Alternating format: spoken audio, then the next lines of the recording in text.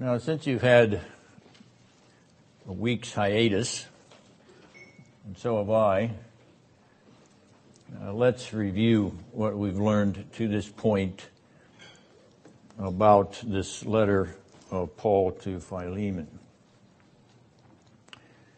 The first literary unit of this narrative epistle is verses 1 to 3. We are introduced to the major players in the drama and greeted with the apostles' benediction, which features the grace and peace of the Lord. Now let us remind ourselves in passing of how we define grace. Sharon, what is grace? Free, unmerited gift of God. Grace is a free, unmerited gift of God. Bingo, right on the money. For unmerited, we could substitute undeserved, but grace is something which is unearned. There is also a rhetorical or stylistic pattern in this 3-verse unit. It contains a symmetrical chiasm featuring the name of Christ Jesus, our Lord Jesus Christ. That chiasm is a focused mirror paradigm of the central figure in the drama which is about to unfold. The letter revolves around the Lord Jesus Christ. The next literary unit consists of verses 4 to 7, where Paul gives thanks for Philemon and specifies the elements of his thanksgiving by means of a chiasm of love and faith pivoting upon the saints. These saints are loving and faithful believers in Colossae, in Rome, and even beyond, including Paul, Onesimus, and Philemon, mutually mirrored in the Lord Jesus. In the third literary unit, verses 8 to 11, Paul announces the birth of his child. And I tip my hat to Art Peterson, who succinctly pointed that out to me after last session's meeting. This birth announcement includes details of the father. He is an aged old man. The location of the birth, a prison room in Rome. The name of the newborn, he is called Onesimus. And the instrumental means of this generation or regeneration, namely Christ Jesus. Finally, by means of a twofold appeal and a double chiasm, once more, the new Christocentric relation joins the spiritual father, the born anew child, and the spiritual relative who will find the newly begotten useful in Christ. Now, this evening, we look at the next literary or rhetorical unit, verses 12 to 16. And as we begin with verse 12, what do we learn now? We learn something that Paul has not yet revealed to Philemon. We learn as we read the epistle that he is sending Onesimus back to Philemon. Now I say we learn that, but Philemon already knows this. He knows this before he reads verse 12. How does Philemon know this before he reads the verse? Onesimus handed him a letter. Onesimus has brought the letter and handed it to him. He is standing in front of him, alive and in living color, so to speak. So, Philemon knows that Onesimus has come back from the Apostle Paul. Now, he's come back at the Apostle's direction or urging. He has also come back in relationship to Roman law.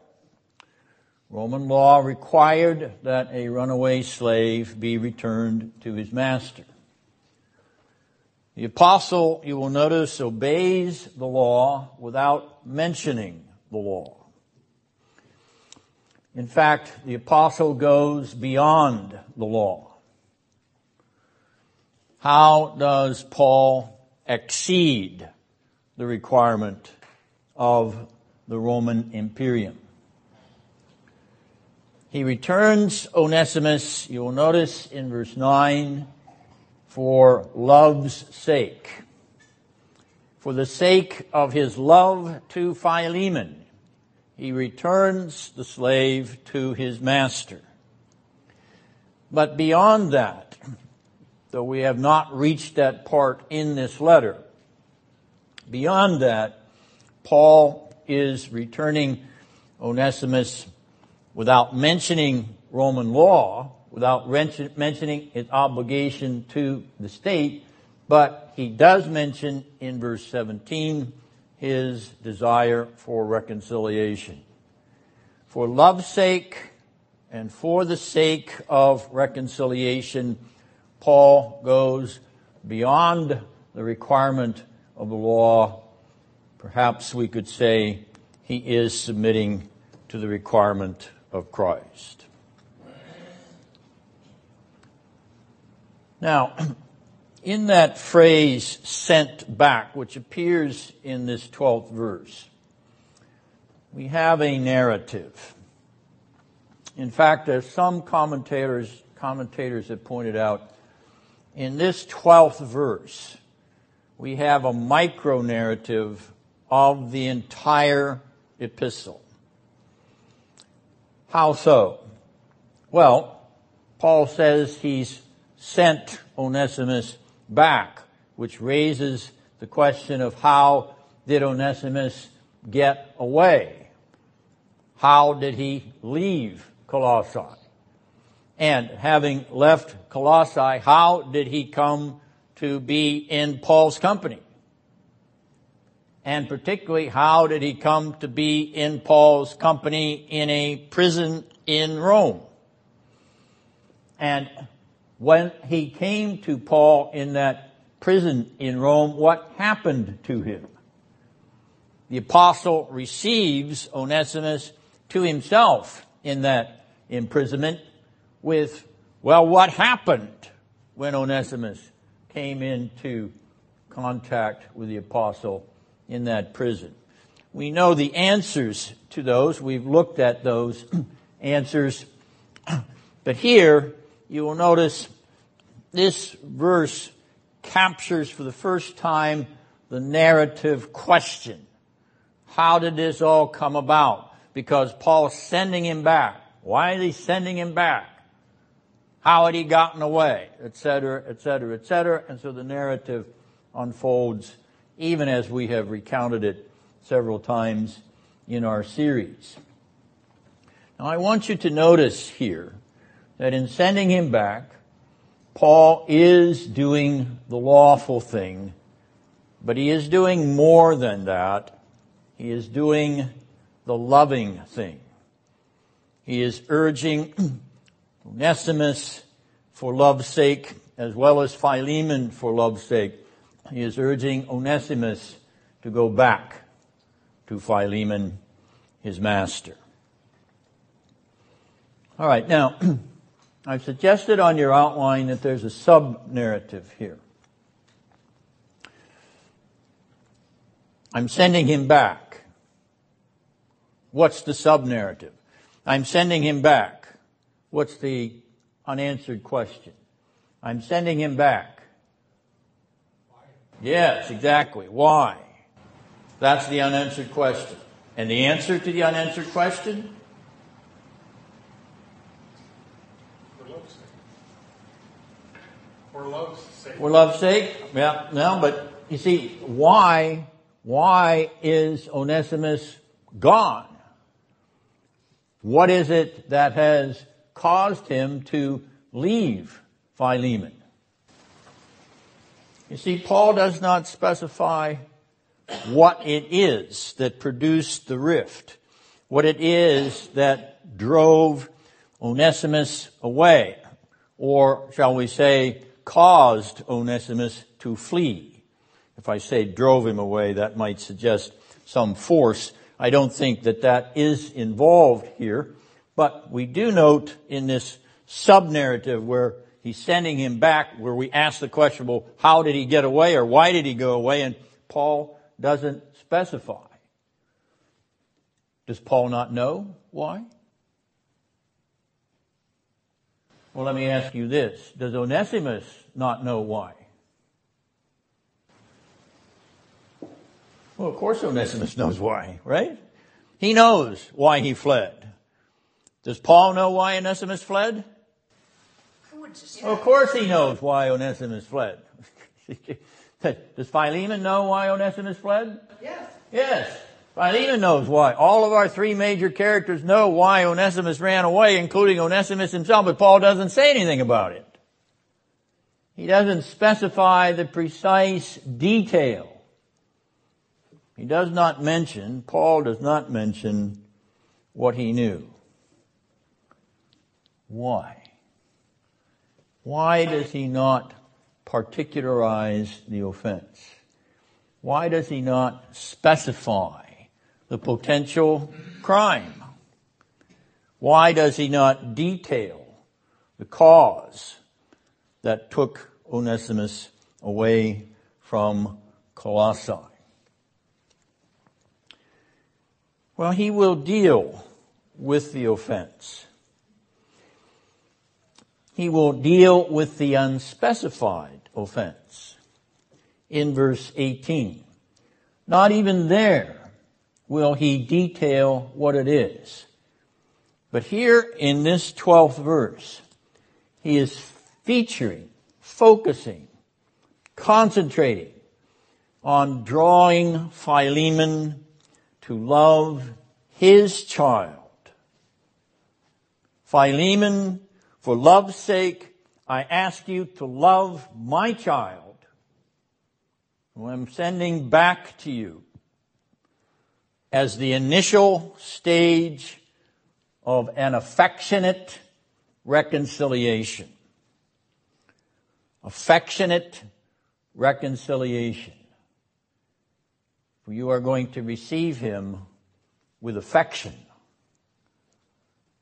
as a new man, a newborn in Christ Jesus, as you yourself are a new man, newborn once upon a time in Christ Jesus. Now that means that there are layers of rippling narratives interfacing the relationships in this letter. Philemon learns in this section, or just before this section, he learns that Onesimus is the child or the son of Paul. I have begotten a child. Verse 10. Philemon also learns that his slave is a friend and fellow companion, co-companion to the one whom Philemon owes his own conversion to Christ to. It was realized through Paul that Philemon came to know the Lord Jesus. And Philemon learns that his slave is a fellow prisoner with Paul, a fellow prisoner with Paul in far off Rome.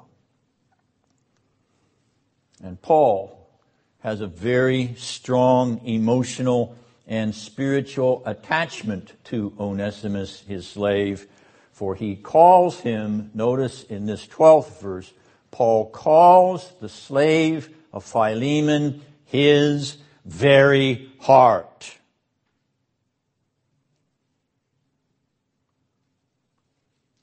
So deep is the intimacy between Paul and Onesimus, spiritually speaking, in Christ Jesus, that he can even describe him as his very own heart.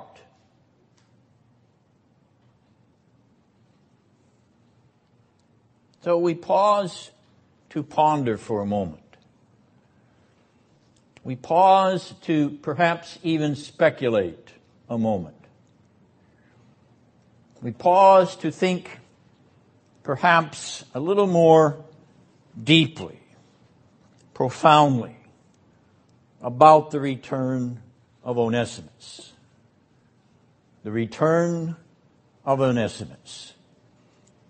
Is it any deeper or richer than just simply the slave walking through the door of his master's home in Colossae? Is there anything else potentially involved, potentially joined in the return of Onesimus to Philemon? And your pondering leads you nowhere? Your pondering leads you to say, help? Your pondering leads you to ponder. What do you think? Thinking speculatively, the return of Onesimus, is there anything deeper there? Potentially deeper there? David? Paul's directing Onesimus to return. He doesn't mention why he fled, and it saves him from getting mired in some sort of debate over whether his plea was at all justified. Returning to Philemon, that whole issue is not brought up, but he's being returned so that Philemon can reconcile and treat him as a fellow heir. Right. That's fine. But in essence, we've said that already. Well, I was not here before. We've said that already. Is there anything more? That is a fine summary of what we have described. But will you take a step beyond?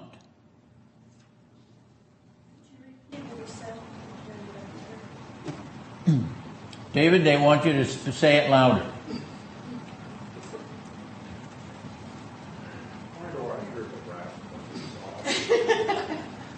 It's not loving it. He was urging Onesimus, if I can speak for him, he was urging Onesimus to come back so that Philemon would receive him in reconciliation as a fellow heir in Christ. Did I adequately represent? Yes. Thank you.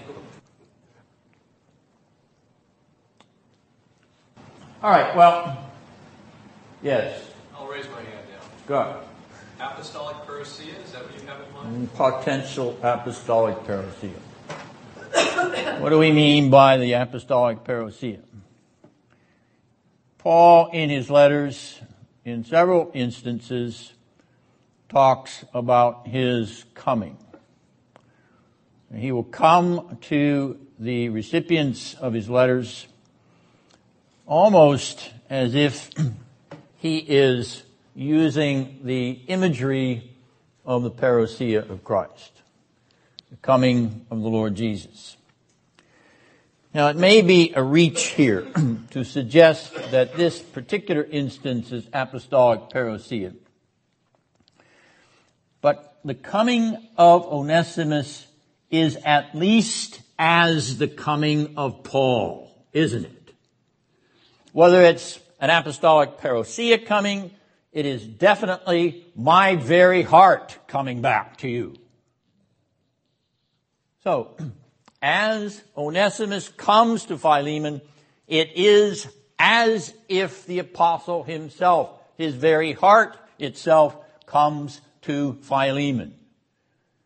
So that, in receiving Onesimus, what is Philemon doing? He is receiving Paul. That's exactly right. Now, at the end of this letter, Paul is actually going to say he is going to come. At least he intends to come and be physically present. But here he intimates, you see, he intimates that at the return of Onesimus, there is the coming of the apostle himself. You receive this person, you receive my person. You receive him, your slave, you receive me, the apostle of the Lord Jesus Christ. You receive this bondslave, you receive me, a bondslave and prisoner of the Lord Jesus. All right, this is imagery that the apostle has used in other epistles. The emphasis here in this epistle is upon the fact that he's in prison, which draws out the heartstrings of Philemon in sympathy to him and in sympathy also to Onesimus, who is with him. Yes, David. I guess what I was trying to articulate is Onesimus was changed radically, became the Apostle Paul's child. His returning is the occasion for Philemon to be transformed and changed. He's already saved, but to have a replete and complete change in attitude and not hold on to Onesimus as a slave, but as a fellow heir. There's a change that occurs in Philemon also. Agreed. That's fine. I'm actually trying to reinforce shall we say, the poignancy of that by suggesting that part of that, shall we say, motivation to change is that in receiving the slave, he's receiving the apostle as well. Possibly. Yes, Cheryl. I keep having the story of the prodigal son is at the back of my head, going that the prodigal son was received by the father, by his father. He returned after running away. True. He, however, was not a slave of his father. So there is the returning sinner motif there. At that I agree. Robert, were you halfway up? I was thinking, Onesimus is not being returned under guard or under force of any kind. I mean, when he left Paul, he could have gone any direction he wanted to. That's true. Yeah. We want to talk about motivation a little later. Yes, Nancy? I'm sure there was a great element of fear upon Onesimus' return. I mean, he was probably very fearful of what was going to transpire, because if he was Philemon's slave and he belonged to him, then there's some kind of laws regarding that. Yeah, I think that's possible. I wouldn't rule it out. It certainly is an uncertainty about how he's going to be received. One of the reasons that he's carrying this letter in which the apostle is appealing for him to be received as a Christian and more than a Christian, namely a brother and fellow heir, as David has used that language. Scott, you had your hand up? I was just wondering if maybe Philemon, as in the case with Timothy, is the relationship between Paul and Philemon being one of father and son reflects the relationship between the Father in heaven, who has his heart being the Son, who is being sent. I didn't ponder that far. Now, I don't discourage you from pondering that far. That's fine. It's just that verse 10 of, I appeal to you for my child, whom I've begotten in my imprisonment. Then right after that sentence that ends at verse 11 is, I have sent him back to you in prison. That is sending my very heart.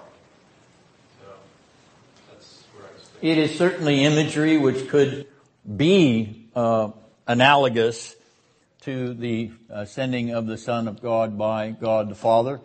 But as I said, I didn't go quite that far. I'm stopping at Onesimus comes as the apostle himself comes. Pam, you had your hand up. Yeah, since Onesimus is a slave, is he educated? We don't know. Because he mentions, later on Paul mentions about writing and so forth. And I kept thinking, well, maybe he was a scribe to Paul while he was in prison. Unlikely. Unlikely that he would have that kind of a role. Okay? As a slave. Yeah, well, not just as a slave, but it'd be unlikely that that Paul would have had someone like Timothy as his scribe, as he actually does have in other instances. Timothy is Paul's scribe in other circumstances. So Timothy being with Paul here in prison, Onesimus would not have fulfilled that role. Now, as far as the education of slaves, some slaves were educated in Greco-Roman culture. Some were not. So we have no way of knowing where Philemon fits into that pattern. Yes? What is apostolic parousia? Apostolic parousia, what does it mean? It means, the word parousia means coming. So when we talk about the parousia of Christ, we're talking about his coming again. Does that make sense? Okay? So when we say apostolic parousia, we mean the apostle is coming. Paul is coming. And there are a number of scholars. I'm not a scholar. Scott's not that kind of scholar, but we're a number of us, Scott and myself included, who are very interested in this pattern. And we have been taught by a number of other scholars to think about it in these terms. So, in any event, it's a part of the study of Paul's epistles, where he says he's going to come to them. And so is this kind of like a parousia, which is analogous to Christ's parousia? Okay. Well, we'll leave our pondering and go on to verse 13. Now, you'll notice this verse, at least in the New American Standard, uses the term wished. We could substitute the word wanted. Paul wished or wanted to keep Onesimus so that he might minister to him. And the Greek word here is diakonia. And we want to take a look at a couple of passages which will help us understand what this word means in this instance. So let's go back to Acts chapter 24, first of all.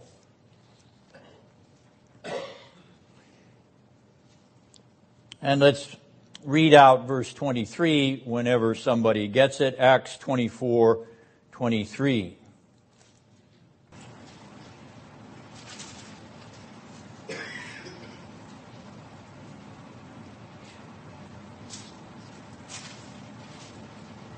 Then he gave orders to the centurion that he should be kept in custody. Who is to be kept in custody?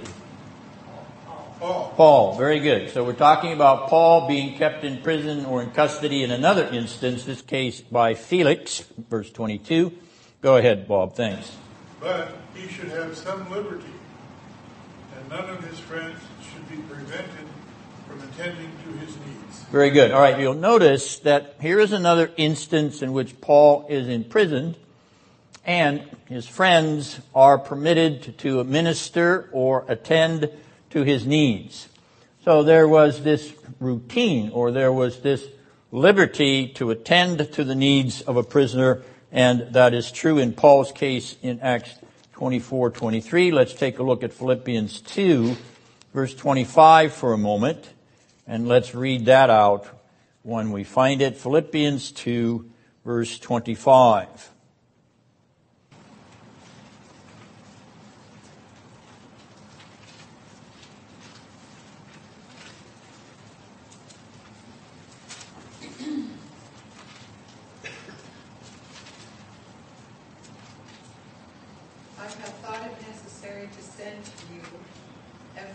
Epaphroditus.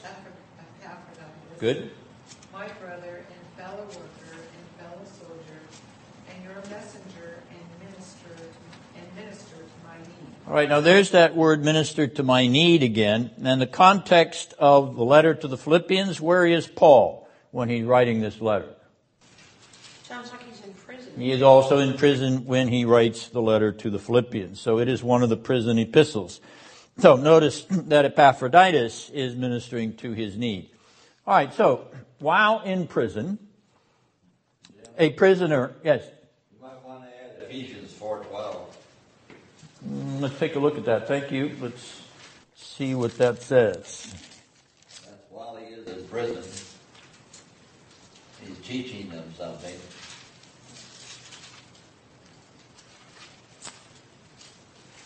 Ephesians 4:12, equipping the saints for the work of service. Yeah, that is diaconia. Okay, here I'm only interested in those who are ministering to him. And what does that mean? In other words, Paul is in prison, both in Acts 24 and here in Philemon and also in Philippians 2, the whole epistle of Philippians, in all the prison epistles. What does it mean to minister to him? What is this liberty which is given for those to minister to him? One of the things that they were permitted to do was bring food. So, the prisoner was supported on the basis of food from friends or those who took up this kind of care on behalf of those that were imprisoned. Second of all, they would do errands for the imprisoned. So, ministering or attending to his needs included taking letters out, sending them out, doing errands on behalf of the imprisoned, caring for them if they became sick, bringing medicines and treatment where possible. And finally, with respect to Paul and his imprisonment, there was also the testimony to the gospel that was included in ministering to Paul and in ministering to other prisoners and in ministering to those who visited while he was in prison. So, my point here is to observe that this ministry which Paul receives while he is in prison is ordinary service, ordinary servanthood. It is the common or usual service that was given to prisoners in general. This is not extraordinary or official or unusual service by way of a diaconate. In other words, when Paul uses this term, or when this term is used with respect to ministering to the apostle while he's in prison, it does not suggest the office of deacon performing the task. Okay? If diaconia here were referring to the office, it would be that official use. That is the use of ministry in the office. That would be official and not common. It would be extraordinary and not ordinary. It would be unusual and not usual. So the term that the apostle uses here is not the term that suggests that the Christian diaconate was attending to him. Now you may say this is a minor point, but it is an important point. It is a point in which we realize that the Greek terms can have the nuance of office or official attending over against common or ordinary attending, and the context of the passage will determine whether we are talking about deacons in office or whether we are talking about general, ordinary, common, usual Christian servanthood. Here, Paul is receiving the common variety. not the official or in office variety. All right, any questions? That's the context also of Ephesians 4:12, that every person is a diaconate. In the common or usual sense, not in the extraordinary or unusual official sense. Right, good. All right, verse 14. We actually have a contrast in verse 14. I'm wondering if you notice it. What phrase do you see there that also appeared in verse 13?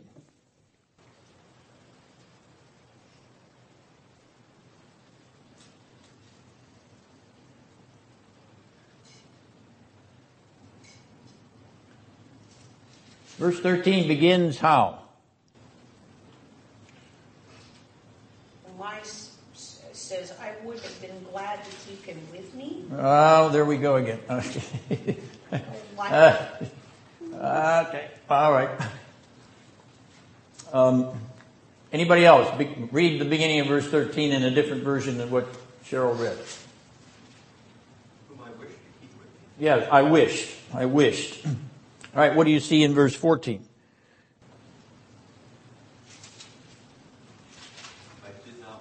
I did not want, or I did not wish. All right, so what we have is a contrast between the desire of the apostle in verse 13 and the negative desire of the apostle. I wished that he could remain, but I did not wish to do that, to keep him without your permission. The contrast then establishes this opposition between Paul's, shall we say, druthers and the responsibility that he had to make sure that Onesimus was returned. Right now, he features your goodness. He features the goodness of Philemon. What is he talking about when he mentions Philemon's goodness? Here we go back up to verse 6. Paul there is giving thanks for every good thing which is in Philemon for Christ's sake. So this goodness in verse 14 is related to the every good thing which is in Philemon, in Christ, and for Christ's sake. Now, one of those things, one of those good things is obviously to receive Onesimus back as a brother in the Lord, which will be specified in verse 16. And second thing, which will be in Philemon with respect to your goodness, will be his forgiveness of the offense, which will be specified in verse 18. And then perhaps, something that may be implicit here. I'm sending him back to you that you may receive him in your goodness. You may recognize him as more than a slave, namely a brother in Christ. You may accept his repentance and forgive him, a la verse 18. And then, having done all of that, Philemon, you would do what?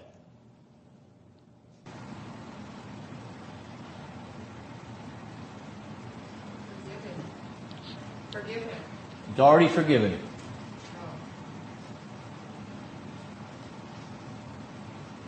He's already forgiven him. He's already received him back. Already recognized him as a brother. Having done all that, would Philemon do something more? Not by compulsion, but Not by compulsion, what? But do what? Do what freely? Nancy? you're on your own accord or freely. Do what? Accept his back. Accept who back? Yes, but that's already done. We've got to get beyond it, okay? Without compulsion. Then he's no longer as a slave. True. But what's next? What's next? All that being done. What's next? Possibly. Go ahead, Mary. Send him back to Paul. Of course. I didn't want to keep him without your permission. But I'm sending him back so that you can send him back to me. But first of all, we've got to get this all reconciled. We've got to get this all sorted out. Now you'll notice, he doesn't really say that. But he comes this close to saying it. He comes that close to saying it.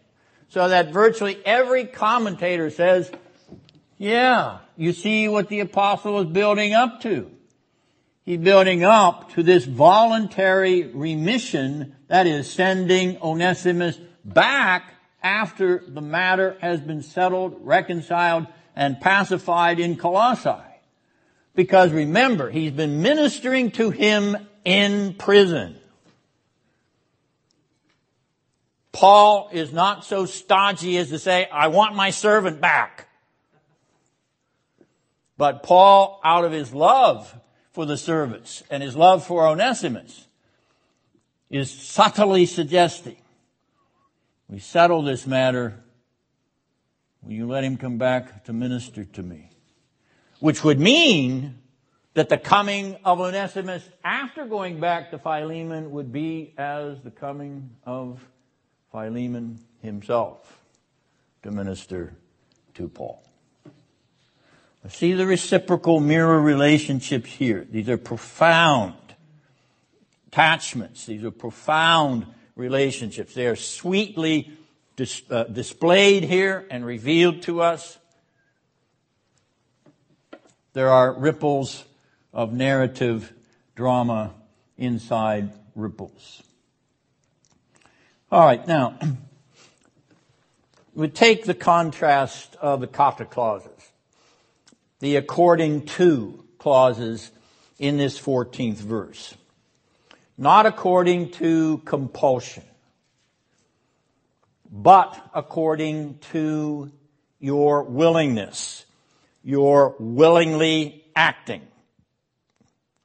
Now, another way, synonymous to that, not according to force, your goodness, but according to your freedom, freely acting. Not according to constraint, your goodness, but according to your voluntary consent, your voluntarily acting. These kata clauses are contrasting. Not this way, but that way. Not your goodness according to this side of the equation, but your goodness according to this side of the equation. It is a dramatic sandwich. The goodness sandwiched between the two kata clauses. According not to that, your goodness, but according to that, your goodness. Your goodness in the middle between the two flanking kata clauses. All right, that brings us to our break time. So stretch your legs and we'll come back to look at this term free will as the New American Standard translates it.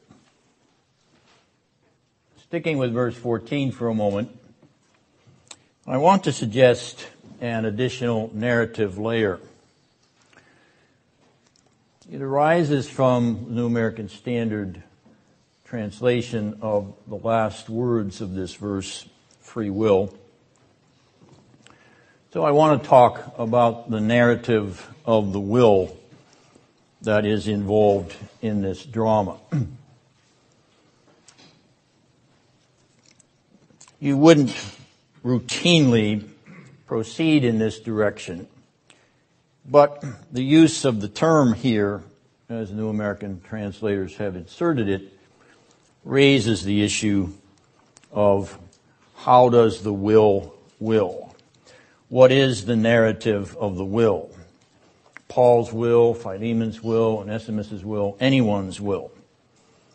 So let's ponder that for a moment here and consider how the will operates, the human will, the psychology of the will, if you will. Pun intended. All right. Now, the will is the mind choosing. The will is the mind choosing.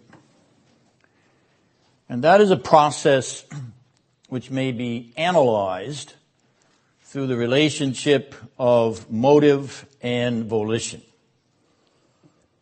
The narrative of the will, the psychology of the will, involves motive and volition. Motive, that which moves the will; volition, that in which the will chooses. All right, now, with respect to volition, or that which the will chooses, volition is always as or according to the strongest motive in view of the will at that instant. That which is most pleasing to the mind at that instant, or the greatest apparent good at any particular moment, that is what moves the will. The will is stimulated, that is, the volitional aspect of the will is stimulated by the motivational aspect of the will, that most pleasing motivation, that greatest apparent good in the motivation, that which is conceived of being the strongest mover in the motivation, that is what drives the will. Now, when we say greatest apparent good here, we don't necessarily mean that it is good as God judges good. It is good as the motivating agent determines or decides what is good. It is what is good to the agent who is voluntarily choosing. And so the drunkard voluntarily chooses the greatest apparent good to him, and that's have another drink. The drug shooter upper chooses the greatest apparent good, which is to shoot up again. Now, we regard these as vices, which means that vices are greatest apparent good to those who are vicious. The greatest apparent good to a murderer at the point at which he pulls the trigger when Curtis kills someone in cold blood, the greatest apparent good for him at that time is he delights in murdering. That's the thing that is best for him. That's the strongest motive for him. That's what pleases him most, or her, as the case may be. So, the volitional choice will always be in accordance with the greatest or strongest motive in the consideration of the will. Now let's think about Onesimus. What is most pleasing to Onesimus? Well, to glorify the Lord Jesus Christ. He's been born again under the witness or instruction or teaching or even preaching of the Apostle Paul. So, the strongest motive, the most pleasing thing to Onesimus is to glorify his Savior and Lord Jesus Christ and to act in accordance with that motive. What moves him is to glorify Christ, which means I'll act in accordance with that motive. I will repent of my offense. I will return to Philemon, my master, to apologize. I will serve him faithfully unless he sends me back to serve Paul. The strongest motive in the will of Onesimus after his conversion is to please the Lord Jesus Christ as consistently as he can. What is most pleasing to Philemon? What is the strongest motive or the greatest apparent good in Philemon's will to glorify the Lord Jesus Christ and to act accordingly, which means to receive Onesimus as a Christian brother, to accept his repentance and apology, and to encourage his servants to Philemon himself and potentially to the Apostle Paul. In other words, this broader narrative brings into focus the psychological narrative, the narrative of the operation of the human will. Now, that term free will, which the New American Standard uses here at the end of this 14th verse, the term free will implies that the will is free to act contrary to what pleases it most. The term free will includes the so-called power of contrary choice. That is, that the will is somehow in a state of neutrality.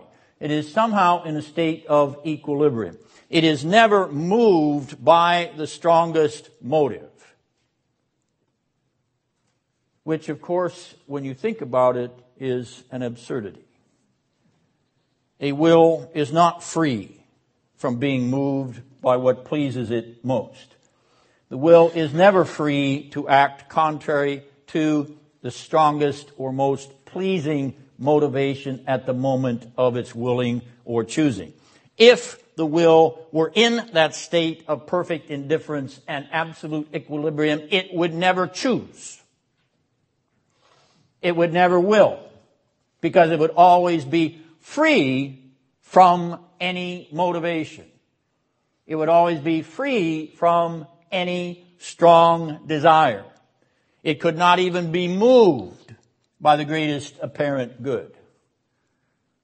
And therefore, the term free will implies volition without a motive. The term free will implies volition out of a state of perfect equilibrium, perfect neutrality, and perfect indifference.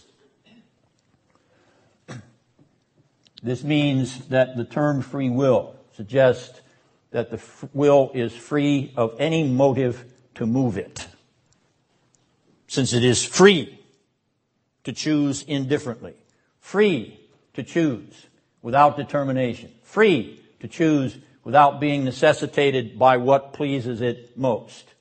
The will, which is free, is a perfectly indifferent will. So the argument goes.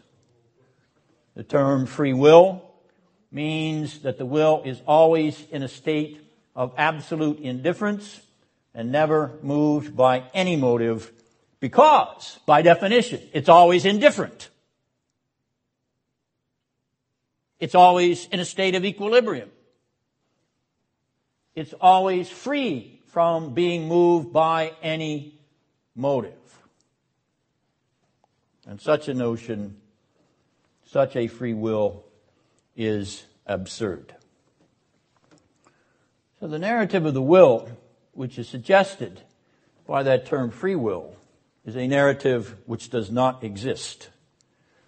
Because the term free will is a term which does not exist. Rather, the will is in a state of being determined or inclined or necessitated by what pleases it most. It is never free not to be inclined by what pleases it most.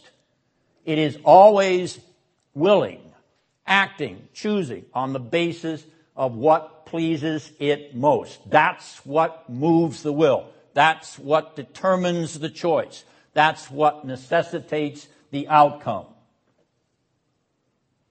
And so instead of free will here, I would suggest that what the apostle is saying at the end of verse 14 is that you would act by your willingness. You would act by your free choice. Yes, the choice is free. The will is not. The agent is free or at liberty. The will is not. The will is not free. The agent who possesses the will is free. because, of course, the will can never be compelled or coerced or constrained. Now, what I've just surveyed for you is the narrative of the will from Jonathan Edwards' great book on the freedom of the will. That is the masterpiece in addressing this psychological and theological issue. It is a masterpiece because it reduces the notion of free will out of a state of pure equilibrium, out of a state of absolute indifference. It reduces it to absurdity. And it does so brilliantly and convincingly. As Calvinists, we are already on the side of Edwards. Though we may not understand the profundity of how Edwards demolishes the Arminian notion of free will. But on virtually every page of that great book on the freedom of the will which Edwards wrote, he is interacting with Arminians of his own generation, quoting them extensively. Quoting them when they say that the will is free because it is in a state of absolute indifference. Yes, that's what the Arminians are saying about the free will. The free will means the will is always in a state of absolute neutrality. To which Edwards said, that is nonsense. For if the will is always in a state of absolute and total indifference, and that's their language, not his. But if it is, then the will never chooses. How can a will choose if it's in a state of pure and absolute indifference? Absolute indifference! And we haven't even talked about the nature of the agent who has a will. Do you think that the nature of an unregenerate person has no delights and is not moved by what pleases that unregenerate person? Do you believe that his will is in a state of absolute indifference? Do you believe that people cutting off people's heads or having a will is in a state of absolute indifference? Of course you don't. They are moved by their evil nature to evil deeds.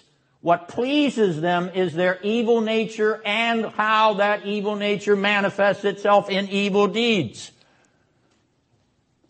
Their wills are not free. Their wills are depraved and in bondage to their own sinful, vicious, ungodly, wicked desires. But that's what pleases them. That's what moves them. And on the other side, the will of the regenerate is moved, as we indicated in the case of Onesimus and Philemon, is moved by that which pleases them most, namely to please God, to keep His commandments, and to act in accordance with His holiness and righteousness and truth. All right, so below the surface here is another narrative. It is a psychological narrative. It is a theological narrative. It is a doctrinal narrative. It is a historical theological narrative. It is a narrative of how does the will operate. And the motivation which Paul is appealing to operate upon the will of Onesimus and Philemon is the motivation that operates upon his will. It is the motivation of one who is in Christ Jesus. En Christo. That's what drives my motives. That's what illumines what pleases me most. It is Christ Jesus and what pleases Him most as the eternal Son of the eternal Father by the working of the eternal Holy Spirit upon my will and consciousness. All right, now that brings us to verse 15, where Paul mentions that Onesimus was parted from Philemon. Now, having brought up this point that in fact the slave was parted from his master for a while, as he states it in that verse, there is an implicit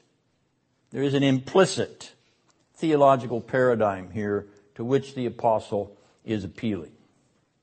Do you see it? Perhaps he was parted from you for a while. What's underneath the surface here? God's providence. Very good, Ben. That's exactly what it is. It has happened that within the providence of God and by the providence of God, he has been parted from you for a while.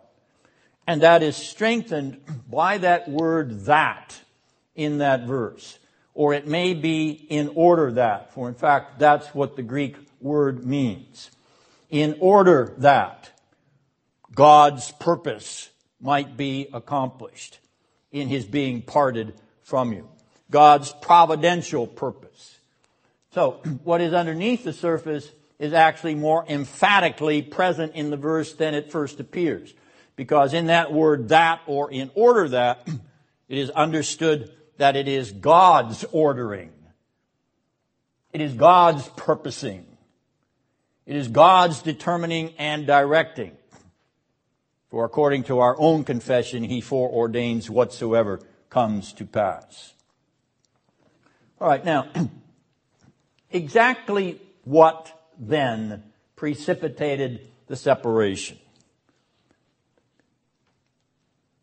We read a few weeks ago, Theodore of Cyrus, that great 5th century Eastern church father. We read Theodore of Cyrus's explanation at the beginning of his commentary on the letter to Philemon. We read his explanation of what precipitated the separation. And what did Theodoret say Onesimus had done? Ran away. He did run away, but what had he done before he ran away? Stolen something. He had stolen something. That's correct. Theodoret of Cyrus, 5th century church father, had said in his commentary that Onesimus had stolen something, and that's the reason he ran away, and that's the reason he eventually ended up in prison in Rome. Is that in the text? Is that in the letter? No, it's not. It is a tradition. Now, it's a well-established tradition. For in fact, you will see that suggestion, namely that Onesimus was a thief, and that's why he ran away. You will see that repeated over and over again in both ancient and modern commentaries. But we really don't know, do we? The text doesn't say. So it is a speculation. It's a speculation on Theodoret's part, even though it may be grounded in some tradition that was known to him. After all, he says in that introduction to his commentary to Philemon that the house of Philemon was still standing nearly 400 years after this letter was written. Theodoret writing in the 5th century. We have no reason to doubt that that statement is not accurate. Did Theodoret also have knowledge of a tradition that came out of that Colossian community that in fact Onesimus had stolen something and run away? That is a possibility. But it is speculation. The text is silent.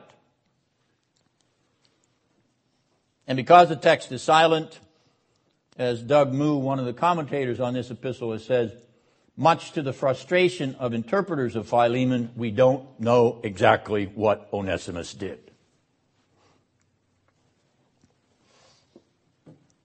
It is a little bit frustrating to be left out of part of the mystery, isn't it?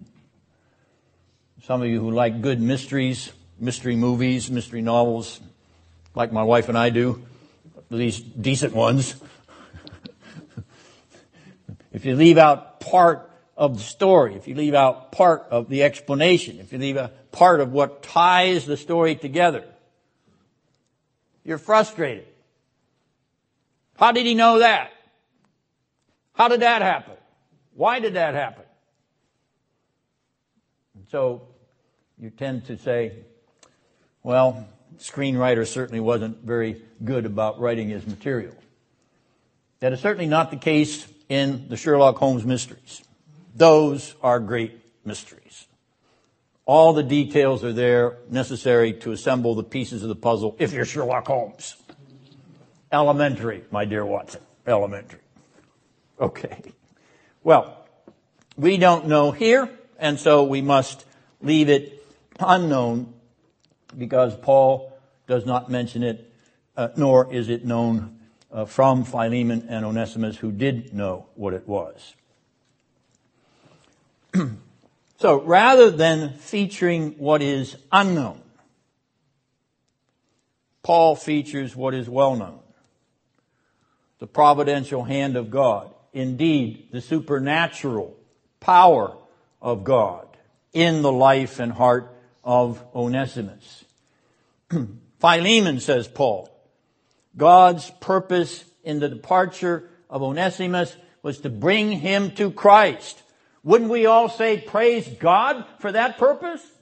Even if he had to run all the way to Rome? We would.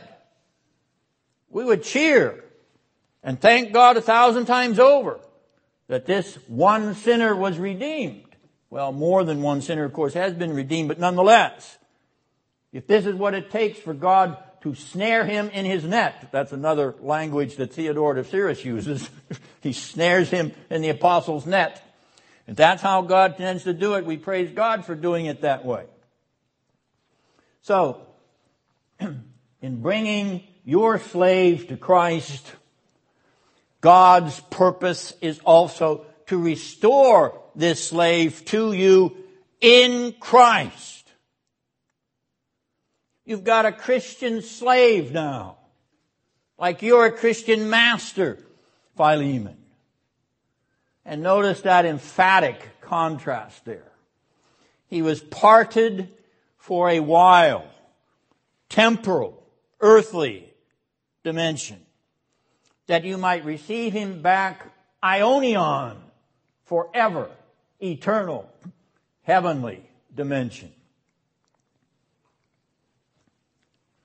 Yes, that in this semi-eschatological realization in receiving Onesimus back as his master, the slave comes back to his master forever. In the sense that he comes back to him in the arena of that which approximates heaven. And in heaven, the slaves and the masters are beyond that earthly relationship. They have entered into an eternal relationship. But it begins here in you receiving him back, Philemon. Which brings us to verse 16. Yes? Isn't 15 messed up the thinking in 14? Because it says in 15, have him back forever, but in 14 you were saying Paul is subtly asking him if he might have Onesimus back? Yes. He's not necessarily contradicting it. See, once again, he's asking Philemon to make that decision freely. But then he won't be with Philemon. No, he'll be at liberty to make that decision. So it could go either way. You can send him back to me, or you could have him with yourself forever. Either way. Paul would be content either way. But then in 15 it says you should have him back forever. That eliminates half of it. Keep in mind that he's asking him he's drawing him into making this decision in his own liberty. Scott? I think even if he sends it back, he's still going to have him as a brother forever. That is true. How I would put it. That is true. Do you think that works? That is true. Okay, now, in verse 16, the contrastive relationships. No longer a slave, but more than a slave. And yet, still a slave. More than a slave, rather a brother in Christ. That's how you fill out your outline there. More than a slave, rather a brother in Christ, but still a slave. More than a brother, rather a beloved brother, but still a slave, and yet more. Both in the flesh, namely as a human being, though still a slave, and in the Lord, as a Christian, though still a slave who is in Christ Jesus. Now comes the $64 million question. Manumission. What's the word manumission mean? Anyone? Emancipation. Is the apostle indicating that Philemon is to emancipate Onesimus from slavery? The text does not say that. The text does not go that far. And in fact, in other apostolic texts, and they're listed there in your outline, the apostle deals with slavery the same way he deals with it here. He deals with it in terms of master-slave relationship. Even as Christians. Christian masters, Christian slaves. Or Christian masters treating their slaves, Christian or not, as Christians. The point here is that the apostle makes no direct challenge to the institution of Greco-Roman slavery. But he places an emphasis upon a new relationship which transcends the institution. The emphasis of the letter is upon the relationship between master and slave in Christ. That transcends the Roman Empire, that transcends ancient slavery, that transcends any cultural slavery. So, what is the apostle up to? This is not the approach of an abolitionist. He is not waving flags and saying abolish slavery tomorrow. It's not what he's doing in this text. Not what he's doing in any New Testament text. But he is making a relational approach. A relational approach in which that institution of slavery will gradually wither and die. It will gradually wither away and die where Christ and that oneness of union in Christ between master and slave prevails. It will fall away into disuse.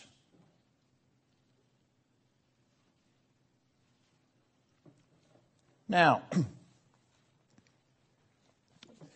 this is not the politically correct way of talking about slavery. I'm fully aware of that. But the politically correct way of talking about slavery is not informed by the inspired Word of God. And so we take our stand here. We take our stand on the viciousness of brute slavery, treating humans as chattel. That is evil. That is not what Paul is asking Philemon to do to Onesimus.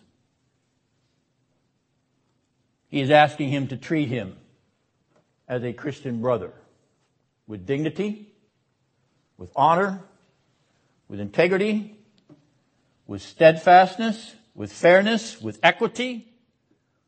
All of those things can exist within that master-slave relationship, even as they can exist within an employer-employee relationship.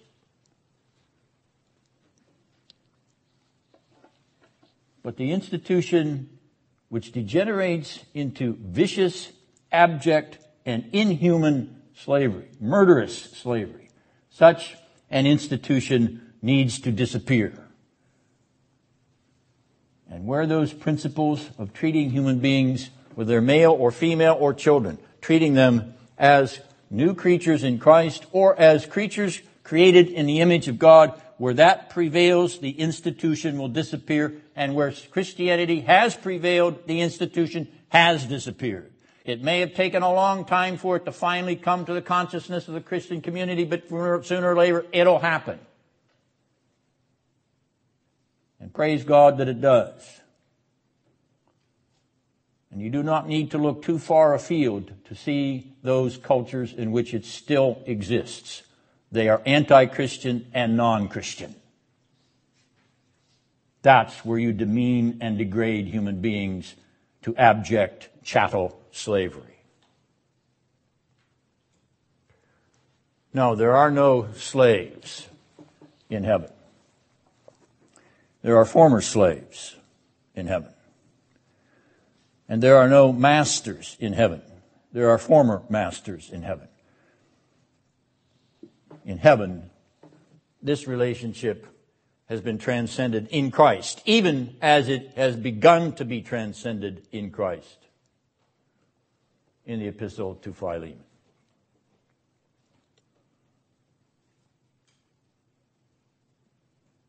Any questions or comments?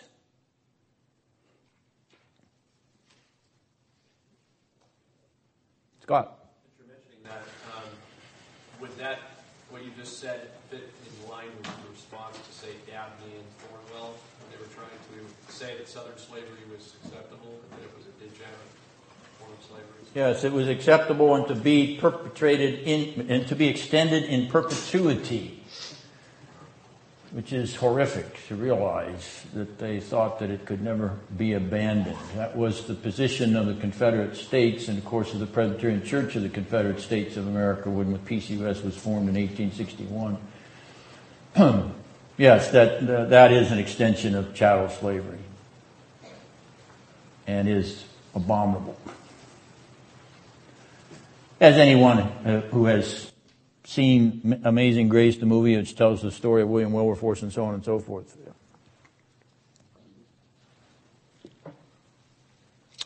All right, shall we pray? Our gracious Lord, through Jesus Christ, your Son, you have begotten us again unto a lively hope in Christ Jesus. That same lively hope which begat anew Onesimus in the bonds of the aged Apostle Paul. How we thank you for your good purpose in separating him from Philemon for a while, that he might have him as a brother in Christ, even unto all eternity. And we thank you for brothers and sisters in Christ who have come out of that experience because of the gospel of the Lord Jesus.